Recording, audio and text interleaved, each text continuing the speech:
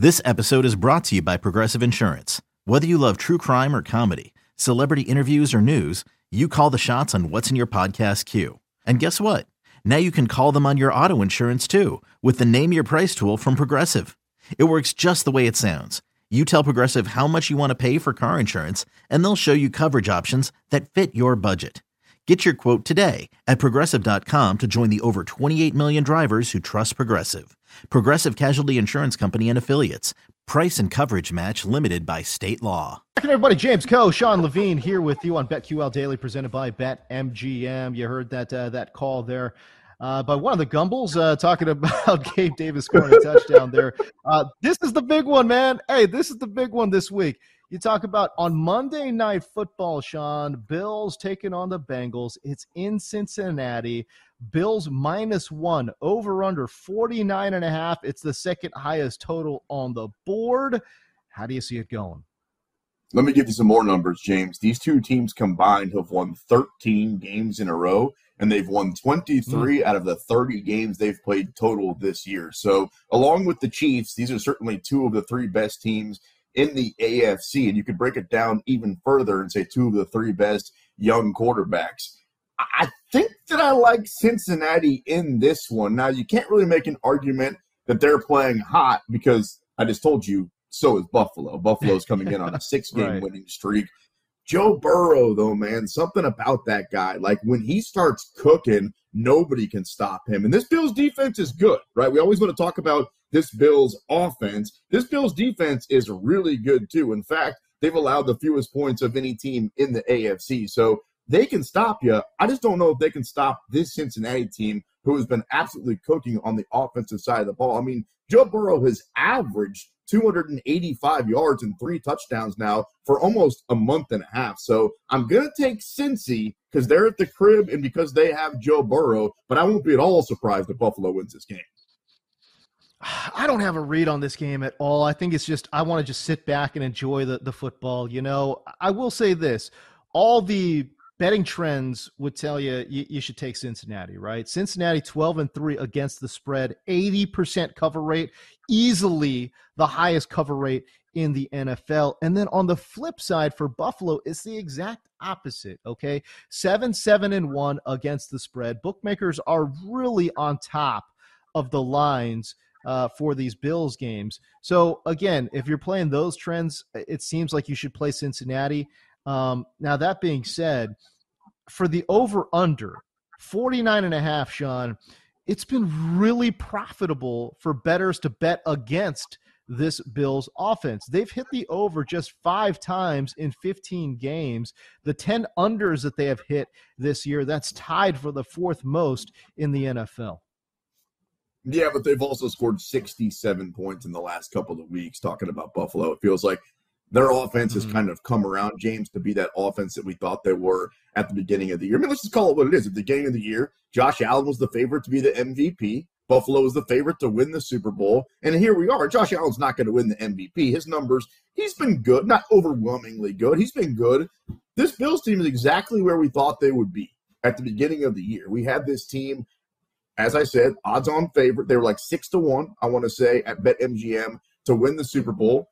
And you look right now, they control their own destiny. If they're able to go on the road and beat Cincinnati and then win at home against New England in the last week of the season, then that's everything they wanted. They accomplished all their goals heading into the season ultimately to be the number 1 seed, to be able to sleep in their own beds, get that first-round bye, and have the path go through Buffalo. So Cincinnati, to be fair, still has a ton to play for, too. I mean, they're looking at it from both directions, from behind and from in front of them. They've got the Baltimore Ravens right behind them, where in theory they could still catch them and win the division if everything broke right for Baltimore. And then in front of Cincinnati, They're looking at the Chiefs and Buffalo, who have a little bit better record than them, even though Cincinnati's got the game in hand because they beat Kansas City earlier this year. So the Bengals still have a puncher's chance to end up that 1 seed. Buffalo controls their own destiny. This is going to be a great game, man, because we can't talk ourselves into one team or the other tells me that it's going to be a great game, and it's going to get a lot of action from both sides. Yeah, it really is. And especially it being on an island game, Monday Night Football, last game of the week. Are you kidding me? Come on now. That's going to be a lot of fun. One last note. You talk about the Buffalo Bills' pass defense, and yeah, they've been absolutely spectacular. You take a look at what they've done against quarterbacks here. They have allowed a 63.4% completion rate. That's the 11th best, but the efficiency just not there, right? 6.56 yards per pass attempt allowed by the Buffalo Bills defense. And that's the sixth best mark in the NFL. So their pass defense, a lot better than their rush defense. But it just seems to me like Joe Mixon, it's just not his year. I know he had that one blow-up game many moons ago.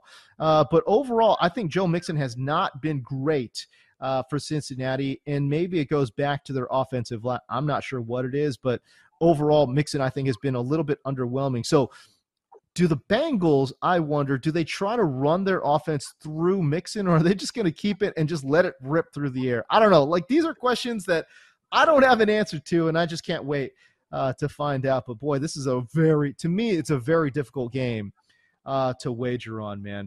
All right, how about Steelers-Ravens? This is the literal exact opposite of what we were just talking about here. 35 points. Over under, lowest total of the week. Ravens at home, favored by 2.5. How do you see it going in this AFC North battle? In a weird way, if I'm the Baltimore Ravens, I just as well assume go out there and lose this football game, because I think they understand the same way that we do, James, that they're not going to make any noise in the playoffs. By the way, they've already clinched a playoff spot, talking about the Ravens. So at this point, they're just playing for seeding. That they're not going anywhere in the playoffs without a completely healthy Lamar Jackson. If we start to list the teams that go as their quarterback's health does, I mean, Lamar Jackson, the Baltimore Ravens, are going to be near the very top of that conversation. So if I'm them, I just as well assume watch Cincinnati win. We lose that last week of the regular season. We're not playing for anything except for seeding. Can't win the division at that point. And then they can give themselves a pseudo bye, or at least rest Lamar Jackson to get him right for the playoffs. Because to me, if he plays, or if they try to bring him back at any point the rest of the regular season, they're crazy, because they need that dude for the postseason. And they're kind of that other team, right, James? Like, we keep talking about the Chiefs and Buffalo and Cincinnati. It feels like, along with the Chargers, this is kind of that other team that if we're going to talk about anybody else in the AFC, maybe they can make a little bit of noise in the postseason. You know, you talk about seeding, although, to be honest with you, they have a chance. If Cincinnati loses and Baltimore wins, then that Week 18 game against Cincinnati would be for the division, if I'm not mistaken. Yeah. And if that's the case, that would be for a home game. So I think that actually plays.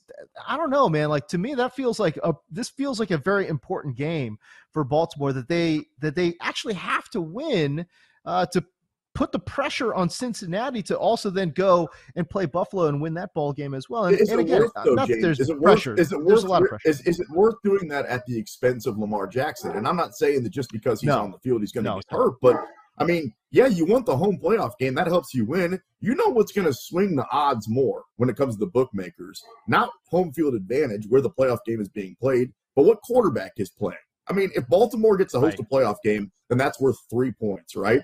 What if Baltimore's hosting that playoff game without Lamar Jackson? Then all of a sudden, that's probably worth a touchdown. So, to me, I think they need to look a little bit more long-term than short-term just this week. What you point out is true. I mean, Cincinnati, even though they've been coasting and they've won 7 games in a row, don't get it twisted. They need to keep winning, not just for a chance to be the number 1 overall seed and get the bye, but also just to win their own division and not have to take a playoff road. So, yeah, Cincinnati's got a ton to play for. So does Buffalo. The schedule makers did an unbelievable job in the NFL these last couple of weeks.